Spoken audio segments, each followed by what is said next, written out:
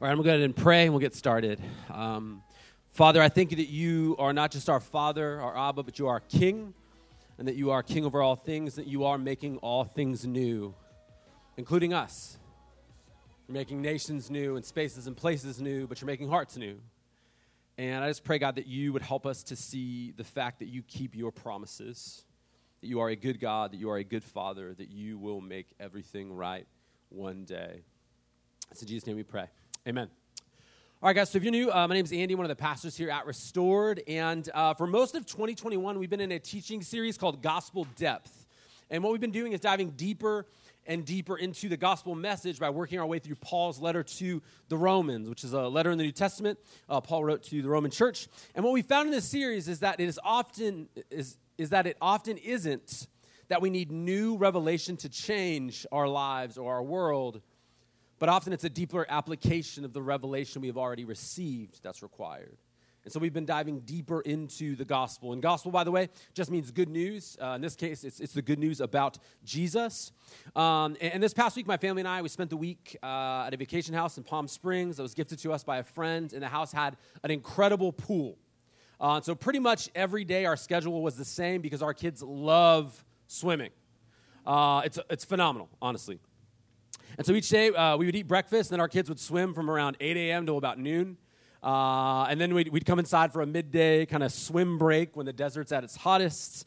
And they'd play games or watch movies. If we got lucky as parents, score a family nap time, which only happened once. And then sometime between 5 and 5:30, we'd begin an evening swim that would last till about 10 p.m. that night, shower time, bedtime, that kind of thing. And it went pretty much that way every single day. And since we were in the pool so much, our youngest, Olivia, our daughter, she actually learned how to swim while we were there.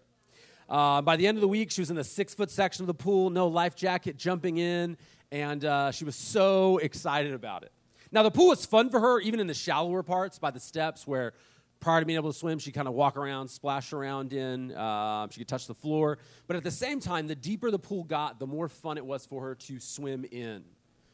And that there's a lot of enjoyment the deeper we go. One of the analogies for the gospel I've heard over the years is that the gospel is shallow enough. I don't know if you guys have ever heard this before. I like it. The gospel is shallow enough for a child to wade in, but it's deep enough for an elephant to swim in. In other words, the gospel is both simple enough to be understood enough by any disciple of Jesus, but it's profound enough to provoke lifelong reflection by every disciple of Jesus, regardless of how mature they are. In 1 Peter, it says that angels long to look into the gospel, that angels are immortal, they've been around forever, and they can't get enough of the gospel. So if you're bored by the gospel, you can dig deeper. And so in other words, you could explain the gospel in 30 seconds to someone, and they could understand enough of what they need to know to be reconciled to God. And at the same time, someone who has been reconciled to that God can and should spend the rest of their lives reflecting on, applying, and living in light of this rich, beautiful, powerful gospel narrative that, if true, changes everything. And so this series in Paul's letter to the Romans is the latter, not the former, kind of look at the gospel. And so the way Paul has done this deep dive, the way he's unpacked the gospel message so far in his letter to the Romans is by essentially pointing out what is wrong with humanity and our world and how it's being made right again by God through Jesus. And so he points this out in Romans chapters 1 through 2. He makes the point that everyone you have ever met, Jew or Gentile, black or white, gay or straight, rich or poor, male or female, Democrat or Republican, is estranged from God. And that is our biggest problem. It's the source of all of our other problems, which is why the world is so messed up. And then in Romans chapters 3 through 4, Paul lays out the way that God has made for us to be made right with God by trusting in the life, death, and resurrection of Jesus. And we see that if we've been reconciled to God, that everything we should touch should be impacted as we are being transformed as individuals, and it should transform the world around us. That as followers of Jesus, we become salt and light. And so as we go into the world, we change the environments we find ourselves in. And in the same way, salt makes things taste different. After we've been reconciled to God, our Creator and King, and we take His kingdom wherever we go, it should change the environment around us.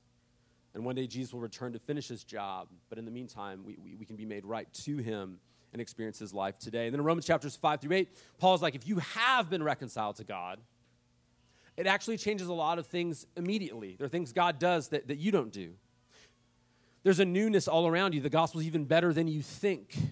and the gifts are everywhere. And one of the gifts we receive is the promise that nothing can separate us from the love of God in Jesus, which is how he ends Romans chapter 8. Romans chapter 8, verses 37 through 39 says this. He says, "No, in all these things we are more than conquerors through him who loved us. For I am persuaded that neither death, nor life, nor angels, nor rulers, nor things present, nor things to come, nor powers, nor height, nor depth, nor any other created thing will be able to separate us from the love of God that is in Christ Jesus our Lord." And I said this a few weeks ago. This is simple, but it's everything. You can face any circumstance, any situation, if you know this and you believe it deep inside of your bones. Heart of a lion, straight away. Now, that's a tremendous promise that nothing can separate us from the love of God.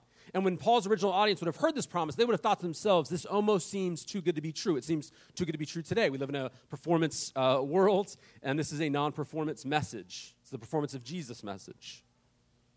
And they would wonder, okay, what are the terms and conditions of this salvation, of this love, of this gospel? And many of them would have actually been Jewish, and they would have said, man, many of my ancestors were Jewish, and they were told similar promises in the Old Testament, the Old Covenant, by the same God, and so few of them are following him now. What happened with that?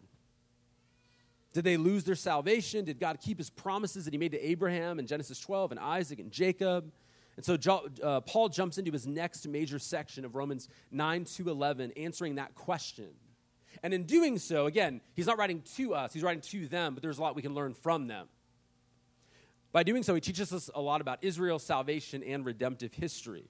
Now, again, you may feel like this has nothing to do with me. I'm not Jewish. It's 2021. But actually, this section that we're gonna finish. We're gonna finish it next week. Okay, it's arduous stuff. It's super important to us because even if you aren't Jewish and you live in San Diego, the question beneath the question, what about Israel? The question beneath that question is, does God keep his promises? Does he keep his promises? Is he a covenant-keeping God? Is he a God you can count on? Is he a God you can trust? Because the message is salvation by faith, which in Greek is synonymous with trust.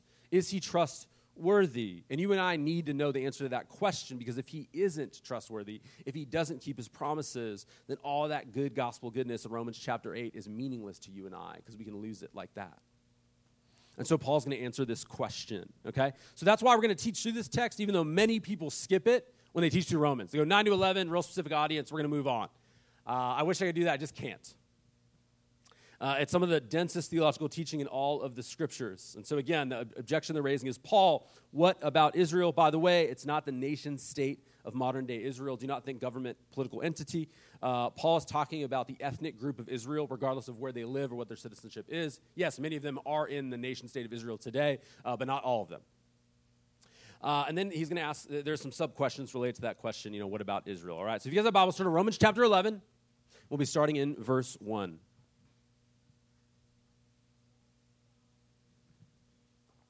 Romans 11, verse 1 says, I ask then, has God rejected his people? Again, this is the question.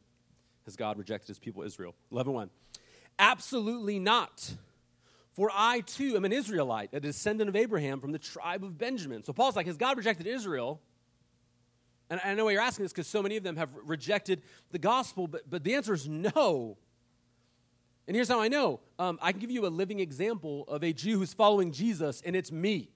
I even got my tribe down. It's a solid 23andMe situation. And not just Israel, tribe of Benjamin. I'm Jewish, I'm following Jesus, so it can't be that God has rejected all of his people, because I'm one of those people, and I'm caught up in this thing. Verse 2, God has not rejected his people whom he foreknew. Or don't you know that the scriptures say in the passage about Elijah how he pleads with God against Israel? Lord, they have killed your prophets and torn down your altars. I am the only one left, and they are trying to take my life. But what was God's answer to him? I have left 7,000 for myself who have not bowed down to Baal. Now, Elijah, he's quoting the Old Testament there. Elijah was an Old Testament prophet in the book of 1 Kings, and he found himself on a mountaintop complaining to God that nobody was left in all of Israel who trusted God except for him. It's like everyone's dove into paganism, everyone's rejected God, and they want to kill me. They want to partner with an evil ruler to kill me. And God responds, he's like, dude, get over yourself. So it says in Hebrew. Get over yourself. There's 7,000 Israelites who have never worshipped Baal, nor are they planning on it. And so oftentimes as we follow Jesus, it can feel like we're the only ones following Jesus. I don't know if you've ever felt this way at the office or going back home for Thanksgiving or whatever it is. You go, man, am I the only one who follows Jesus here? And it's yes and no, maybe in this space, in place, but oftentimes God's way more at work than you realize. You're not the only one. In the same way, Paul says, man, God, now back to the original context, God has preserved a remnant of Jewish people. And he goes, you might look at the Jewish people at any given time in history and say, they've rejected God, as you look through, especially the Old Testament, throughout the Scriptures. But if you look closer, you'll see that God's always preserved a remnant who still belong to him. This has always been true. And this is also true post-Jesus coming. Throughout church history, you'll find that there have been hundreds of thousands of people who have been followers of Jesus. Today, this community is represented by people like Michael Brown or Nikki Gumbel, the creator of the Alpha Evangelism Program. Honestly, again, there's been a ton. As a matter of fact, if you visit Wikipedia, not right now, but later on today, and look up a list of converts to Christianity from Judaism is the Wikipedia article, you'll find over 100 famous people from over the last 2,000 years, mostly thought leaders who had become followers of Jesus. And so there's no reason to assume that Jewish people won't continue to get saved, right? One I'm hoping for in particular is Drake. Drake is half Jewish. I'd love to see that happen. Kanye releases Jesus is King. They've got a big problem. Maybe he apologizes, he repents, gives Drake the gift of going second and says Jesus is King, and another one of God's people turns back to him, another part of Israel. Now, Drake aside, throughout the years, beginning with the very first apostles, there were many Jewish people who saw Jesus as the fulfillment of the Old Testament scriptures, and they put their faith in him. Matthew, Peter, John, James, Paul, Mary Magdalene, Nicodemus, they are all Jewish. Don't forget, Jesus himself was Jewish. So Paul's asking, has God given up on his people because so many have decided not to follow Jesus? He's saying, no, because many do. Keep reading verse 5. It says, in the same way then, there is also at the present time a remnant chosen by grace. Now, if by grace, then it is not by works. Otherwise, grace ceases to be grace. Paul means what guarantees that there will always be a remnant, a small faithful group of Jewish followers of Jesus, is not that there's always just a bunch of good people who believe, but that God is always gracious to fulfill his promises. And he does so. Again, he fulfills his promises to Abraham through grace. Verse 7. What then? Israel did not find what it was looking for, but the elect did find it. The rest were hardened. As it is written, God gave them a spirit of stupor, eyes that cannot see and ears that cannot hear to this day. And David says, let their table become a snare and a trap, a pitfall and a retribution to them. This is all quoting the Old Testament. Let their eyes be darkened so that they cannot see and their backs be bent continually. Now remember, Paul taught in Romans 9, which again, if you read the letter originally, you just would have read this as basically one argument, all right? Romans chapter 9, Paul made it really clear that not everyone who is ethnically Jewish were by faith God's people. It was almost like all of God's people were Jewish, but not all of the Jewish people were God's people. And so he goes throughout history, Isaac not Ishmael, from Abraham, Jacob not Esau. N.T. Wright says it's about grace, not race. We talked about that idea. That's people who have received by faith the promises that were given to them. Tim Keller, commenting on this passage, says this. He says, here then seems to be the order. First, Israel sought the righteousness of God, but when confronted with the choice of getting it by works or gift, the majority sought it through works, while the elect accepted it as a gift. So the Israel within Israel, in other words. Then the majority was hardened. I think it is fair to paraphrase Paul in 11:7 like this. Israel sought the righteousness of God earnestly, but wrongly, except for the elect. As a result, the majority were hardened. Keller goes on, therefore the hardening we have here is a judicial hardening, a punishment for having a proud heart that rejects the message of grace. Again, Paul quotes from the Old Testament because he wants to show that this is how God has always treated ethnic Israel. If they hardened themselves, he hardened them back, giving them a spirit of stupor, eyes so that they could not see and ears so that they could not hear. Hardening is thus a fitting punishment for a proud spirit. Pride and self-centeredness lead to hardness and lovelessness. Rejection of God leads to rejection from God. Though God execute it, it is a natural consequence. So in pride, some of ethnic Israel rejected grace, though many received it by faith. All right, close quote. Right, so again, it's as if, I'll just keep going. It's the text is kind of repetitive, right? Now again, okay, what's going on with Israel? It's almost as if Paul, again, here's another objection, like, man, the promises to Abraham in Genesis 12 were pretty spectacular. Like, bless all the nations of the earth, as many descendants as the stars in the sky. And there's almost this, like, this is the fulfillment of the promise, like a small remnant here and there, a little Christian Jewish enclave, maybe Drake, maybe Larry David or whatever. Like, we'd love to see these things happen, but a small amount of people, right? Nicky Gumbel, whatever. I thought Israel as a whole was going to respond to God. What's going on with that?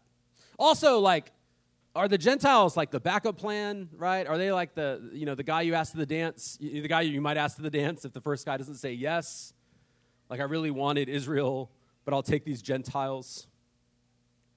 And so to deal with that question, Paul is going to dive into, like, there's been this remnant this whole time, but the remnant will get much bigger in the future.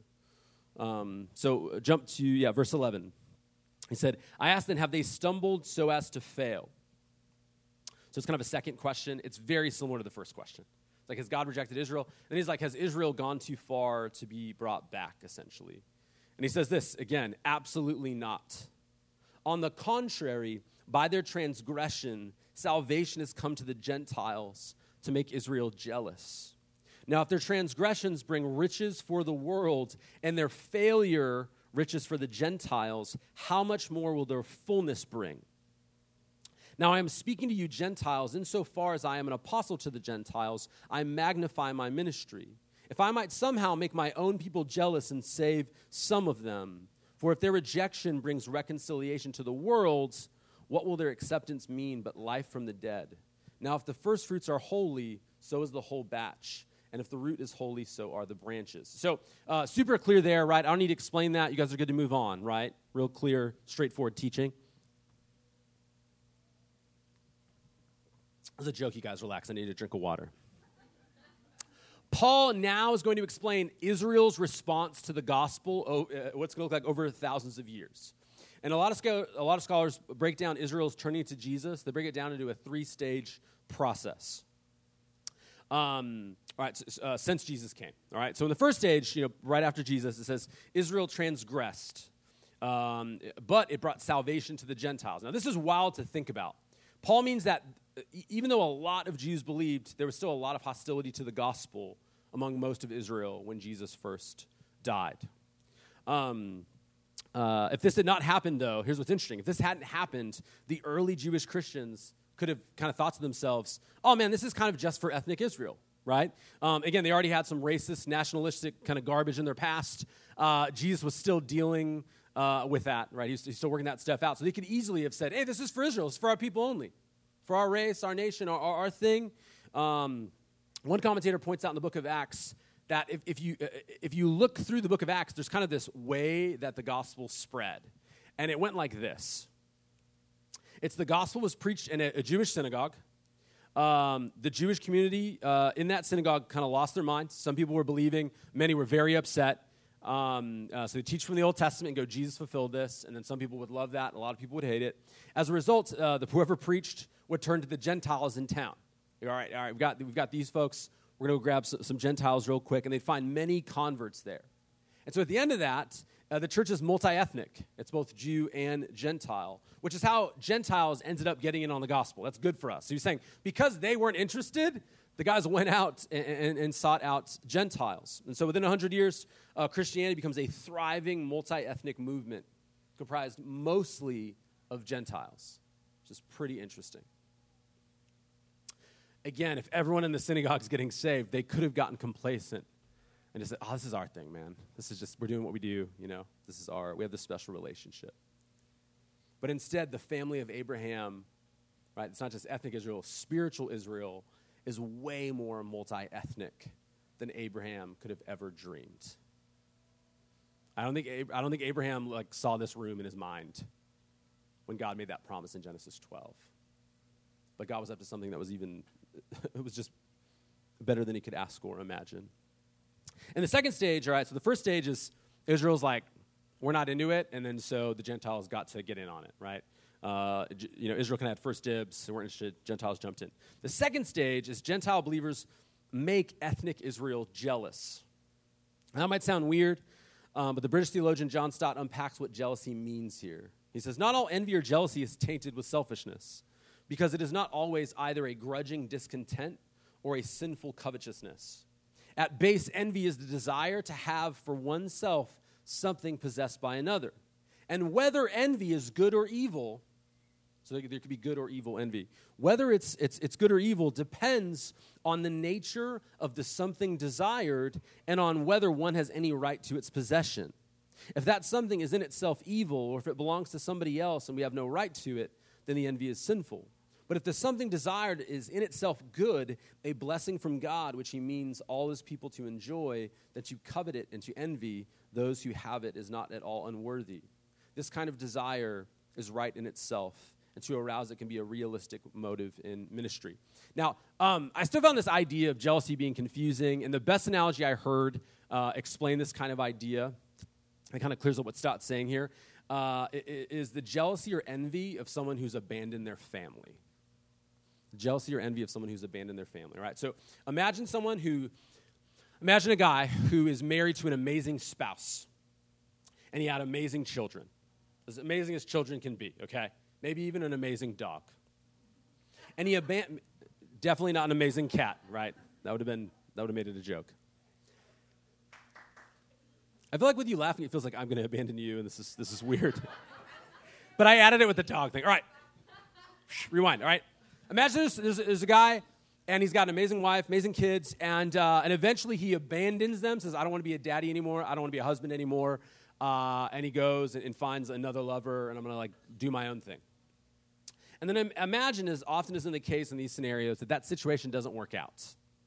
Life goes on, 10 years go by, and he's still estranged from his original family. Now he's on his own. And imagine every year on his kids' birthdays, he's reminded of the mistake he made to leave that family. And imagine on one of the birthdays, this guy decides to show up to give a gift to one of his kids. And when he gets to the house, he sees through the window, he sees a man who clearly has a great relationship with his kids. A man who is obviously married to his wife now. And he sees this guy walking in with the cake and the candles, and this guy's kicking off the singing of happy birthday to his daughter or his son. And in that moment, he thinks to himself, that should be me. I should be singing happy birthday to my daughter. I should be teaching my girl to ride the bike she was just given. Now, to be clear, this analogy isn't perfect. But it's a picture of the people of Israel, not an individual, throughout history generally, not a specific Jewish person who's done something wrong, but kind of like, man, this should be my space, and it feels like it's their space. And again, there's been a jealousy throughout church history. Often, when Jewish people have seen Christians filled with the Holy Spirit talking to God in intimate terms, saying things like Abba, reading the Old Testament, claiming the Psalms for themselves, Jeremiah 29:11, a plan for you. It's like, that's for Israel. You can see how it would create a weird, why are you claiming to worship the God of my ancestors? On my ring, I have Song of Solomon in Hebrew. It says, I am my beloved and my beloved is mine. I was in Israel a couple years ago. Israel's got the most intense custom situation you've ever seen in your life. The security is ridiculous. I'm not making a political statement about that. It's just arduous, all right? They asked you so many questions. I had been to Tunisia. I had been to Indonesia, which are both Muslim-majority countries, and they were asking me all kinds. When you were in Tunisia, what address did you stay at? I'm like, bro, it was 3 years ago. It was Airbnb. It's like, who'd you stay with? What's the, I'm like, I don't know. And he's like, he's like, what, you got Hebrew? And I was like, yeah. He's like, you speak Hebrew? And I was like, kind of. He's like, what do you mean kind of? When did you learn to speak? I'm like, well, I don't speak it, but I know a lot of words. He's like, how do you know a lot of words? I was like, well, I'm a Christian pastor. He said, what does that have to do with you? You're not Jewish. And so you can see that same idea. It's like, hey, this isn't your thing. This is our thing. Keller's commentary here, he says this. He says, here then is a remarkable insight. Just as the Gentiles could only have heard because Israel largely rejected Christ, now the Jews can only believe because those who accepted Christ were largely Gentiles.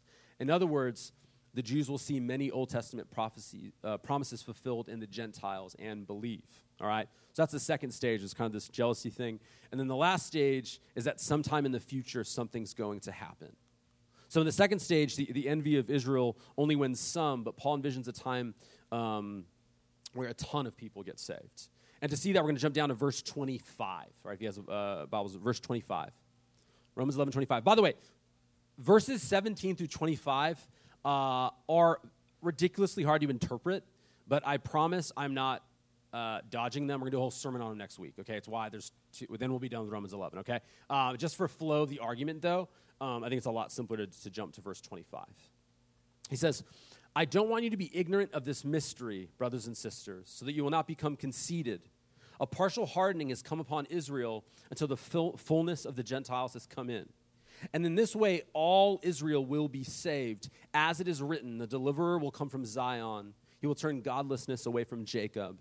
And this will be my covenant with them when I take away their sins. Again, quoting the Old Testament. Verse 28, regarding the gospel, they are enemies for your advantage. But regarding election, they are loved because of the patriarchs. It's an important phrase. Verse 29, since God's gracious gifts in calling are irrevocable, as you once disobeyed God, but now have received mercy through their disobedience, so they too have now disobeyed, resulting in mercy to you, so that they also may now receive mercy. So kind of like after this like Gentile movement is over, there'll be a time, Paul says, when it'll be like all Israel gets saved. And by saying all Israel, he doesn't mean every single Jewish person alive becomes a follower of Jesus, just that there will be a time where there will be such a massive movement of Jewish people getting saved that it will feel like the nation was saved. And this ethnic conversion, Paul says in verse 12, it'll lead to like a worldwide just blow up movement of the gospel. Paul's like, listen, God has promised that Israel will be a blessing to the nations, and they have been. Even their rejection of Christ gave the Gentiles an opportunity to know God. And so if their rejection of God blessed the Gentiles, imagine when they embrace Jesus, what that will do. By the way, Paul doesn't go into a lot of, where it can get real weird with these passages. It's a tough passage already. Where it can get real weird when you blend this with Revelation, and you're like, I know how it's going to go down. Right? That's why you get a lot of weird Christian teaching on the nation state of Israel. You're trying to figure it out. God, he doesn't tell us. He doesn't tell us. He doesn't tell us. Jesus is like, I don't know the day or the hour. We're like, we know the day and the hour. Okay? That's not the point of this. It's just he will accomplish this one day. And so it says, even though throughout the scriptures Israel's largely rejected God, they are still loved because of the promise to Abraham in Genesis 12. They are loved because of the patriarchs. Abraham, Isaac, and Jacob. So to sum this up, has God failed to keep his promise to Israel to make it a blessing to the nations? He hasn't at all. Many Jewish people have been saved, and even their rejection has led to Gentile salvation. But the best is yet to come. And Paul gets pumped about this. He's like, you couldn't have seen where this would go. And he just jumps into worship. Verse 33, oh, the depths of the riches and the wisdom and the knowledge of God, how unsearchable his judgments and untraceable his ways. For who has known the mind of the Lord, or who has been his counselor, or who has ever given to God that he should be repaid? God doesn't owe anyone anything. For from him and through him and to him are all things. To him be the glory forever. Amen. He's like, the way he pulled off salvation, no one saw it coming. It was as unexpected as it gets. And yes, he keeps his promises. He's working things out with Israel. Some people ask, do we believe that the church has replaced Israel? I'm going to say yes and no to that. And here's what I mean. God has always had one people through faith. There is covenant people. So even ethnic Israel, it was the people who by faith trusted in him, not all of ethnic Israel. That being said, his people, many Jews will join his people, okay, the spiritual Israel. And so there's one people. So again, it's a yes and a no. But the only way into his family is through Jesus. That's one thing we would want to say really, really clearly. There's like some gnarly like dispensational teaching. There's like two ways to salvation. There's like the Jewish way and the Christian way. And it seems clear as day here. Paul didn't believe that. You read Romans 9-11, he didn't believe that. So he was like, I would go to hell that they might be saved. And that's what he says in Romans 9. So he didn't think there was like these two plans. The plans kind of dovetail into one. All right? Now, what does this mean for us? Like, what does this mean for us? I don't know. Does anyone have an application? Because I can't think of any, right? Just kidding. I actually did think of some, and it's our outline. Point number one, God keeps his promises, all right? That's all I'm going to say about that. He keeps his promises. The text demonstrated that clearly. Number two, if we think he hasn't kept his promises, it's likely because a couple different reasons, all right? The first one is this. We assume he promised us something he never promised to us. We assume he promised something to us he never promised to us. Many people walk away from faith in Jesus because they think he hasn't come through on his promises, and the bummer about that to me is he never promised that stuff. I don't know if you guys have seen, it's designed to make Christians look dumb and stupid and mean. But there's that Pray Away documentary on Netflix about conversion therapy, which is the idea that you could make someone change their sexual orientation. Something the Bible doesn't teach explicitly at all. And that, by the way, there's a million amazing people they could have interviewed who are gay and lesbian and who are following Jesus and are saying changing orientation is not the point. That's not in the Bible. But basically what the organization did that's profiled in the documentary, by the way, they're all the ones who are bashing it now. It's like it was your guys' organization. But they were promising a change in orientation. And so you can imagine, for people who want to follow, like, man, I don't want this to be true of me. I think the Bible says this isn't good for me, and so I want to change not just the behavior, but my orientation. And you're told for years you can and you can't. You go, God doesn't love me. And the bummer is the scriptures never promise that. Oftentimes, another one, I mean, this is kind of, in third world countries, there's the health wealth gospel. My friend, you guys know Grant Clark, my friend, in South Africa, he says, in America, we have this thing, it's kind of like the neo-health wealth, and it's kind of like new school health wealth. He's like, it's like a guy who wears, like, really cool clothes and has a beautiful wife, and he gets a private jet or whatever, and it's not as embarrassing as, like, Benny Hinn or Joel Osteen with, like, gold globes on stage and stuff, but it's like you'll be cool, you'll be healthy, you'll eat organic, you'll shop at Target, you'll die wealthy or something like that. And oftentimes people are in churches where the message that's proclaimed is if you trust Jesus and start following him, everything in your life will get easy. That's the message. And right, you're gonna be healthy, wealthy, marry the spouse of your dreams, ride into heaven on a unicorn, and when things get hard, because following Jesus isn't easy, those people bail on Jesus, and they're mad at him for doing something that they never said. Again, doing the theological deconstruction class, so much of what you see is like bad teaching, that they're like, F this, F as in forget this. I'm not going to follow Jesus anymore. All right. And it's like, oh man, like the teaching you're rejecting, I would reject, Jesus would reject. For example, I'll give you an example. The evangelical church in America is embarrassingly allergic to persecution. Bianca's nodding her head. Her family came from Romania, where they were, under a communist regime, actually persecuted. But in America, we expect to be respected. We expect to have power, right? Why isn't that Netflix documentary fairly representing us? Why isn't the government doing what the scriptures say? How could you make me have church outside in masks? I thought if I became a follower of Jesus, I'd be popular and well-respected. It's like, no. I was watching an interview of a Christian in Iran, and I said, man, we don't put our hope in politics. A friend of mine in Northern Ireland, they haven't had a working government in like 10 years or something. He said, we don't put our hope in politics. We know it's going to be hard.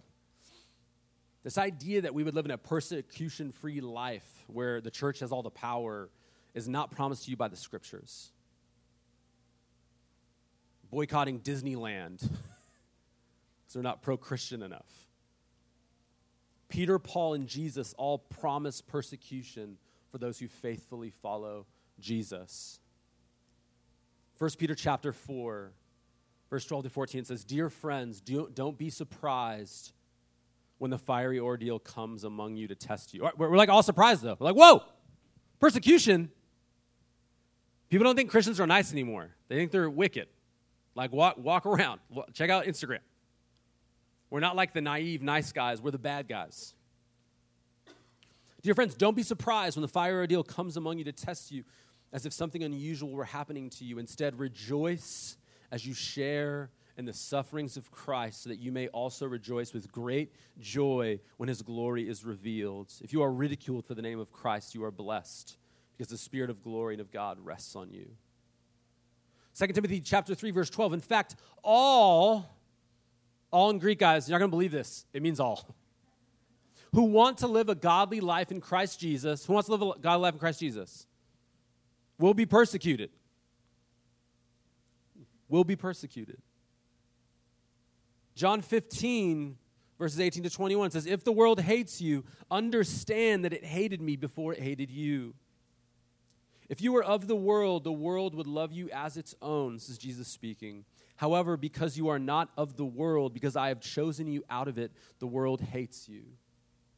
Remember the word I spoke to you. A servant is not greater than his master. If they persecuted me, they will also persecute you. If they kept my word, they will also keep yours. But they will do all these things to you on account of my name, because they don't know the one who sent me. If you believe Jesus is the only way to God, you will be called a bigot in our society today, though Jesus himself says it over and over and over again. No wonder they mock you for having a sexual ethic that's more than consenting adults.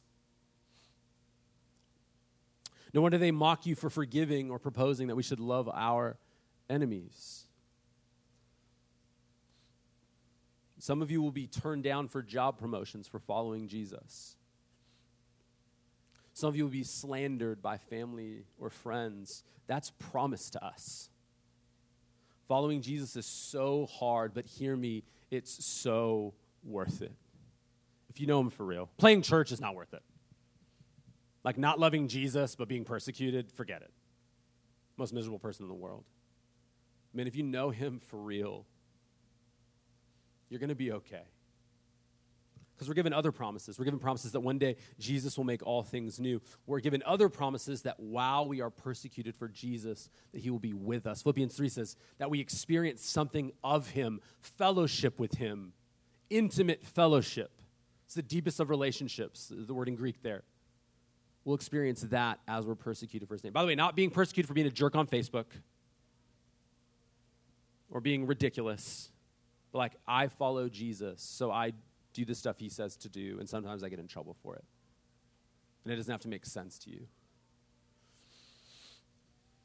We're given the promise he's going to be with us. John 16:33, I've told you these things so that in me you may have peace. You will have suffering in this world, but take heart, I have overcome the world. So Jesus didn't promise you that he would make you wealthy or give you your dream job or your dream spouse. Jesus promised to give you himself. And friends, that is enough. He promised to give you a security and an identity and an inheritance that cannot be shaken. An eternity with him, a new Father who adores you, a new Spirit who's transforming you. And if you really believe that stuff deeply, it changes what you're able to face, as hard as it might be.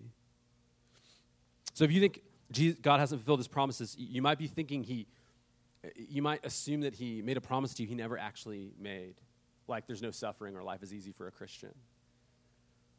The second thing that might be going on is the promise is still in process of being fulfilled. The process is still in process of being fulfilled. We see this with the salvation of many Jewish people in Romans 11. I just read it. We also see this with Jesus one day making all things new, ending injustice and sin and disease. No more racism, no more abortion, no more death, no more lies, no more war, no more poverty. We also see this in the journey of our own sanctification and restoration, don't we? It's a promise made, but it's being worked out over time. And so the promise might still be in the process of being fulfilled. And last but not least, he might be fulfilling the promise in a way you never saw coming. Like there's some stuff you can see coming, right? But man, there's some other stuff that just throws you for a loop in the best way. Like I never thought this would be how this thing would come to pass. We saw this with God's original promise to Sarah and Abraham. He's like, you guys want to have a baby? It's like, bro, I'm 100. He's like, cool. We saw this in Romans 11 with Gentiles fulfilling much of that promise to Abraham in Genesis 12, even though they're not ethnically related.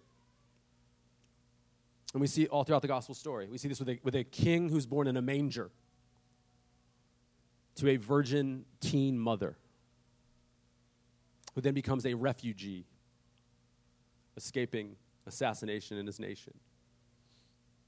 We see this with a Messiah who conquers by dying. And we see a Messiah who rises from the dead. God is always doing things differently than we think he would do. That's because he's God. You're not.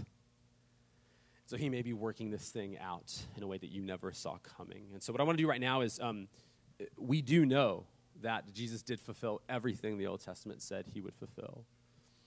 And one of the things that he became was the true Passover lamb. And so what I want to do right now is take communion together. I want to call Carlo and Nicole up to close us out in worship.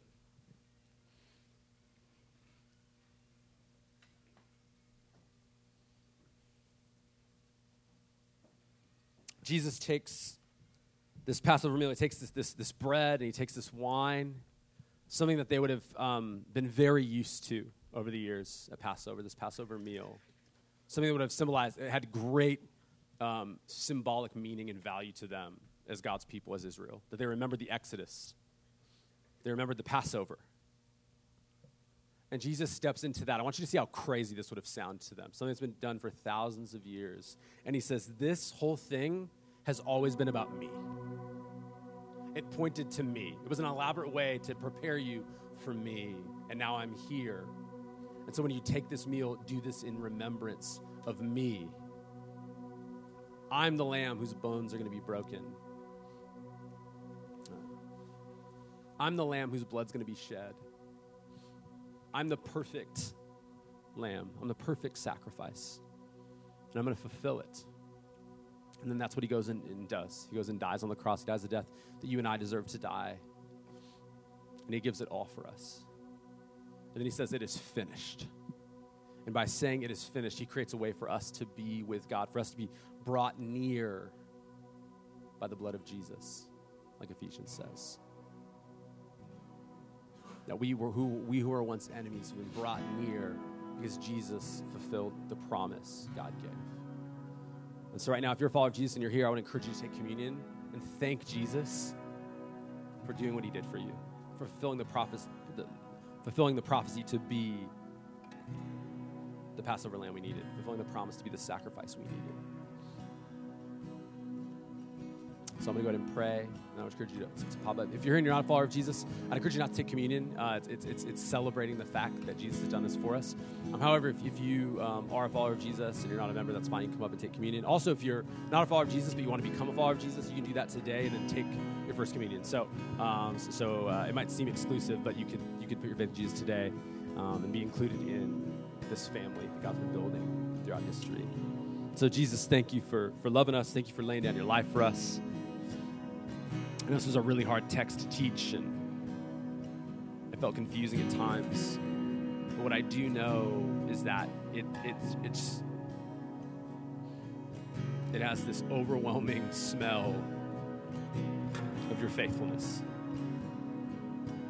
There's this clear reality in it that you fulfill your promises in ways that are better than we could ask or imagine. And so, Lord, I think that you decided to include Gentiles. I think you decided to include sinners.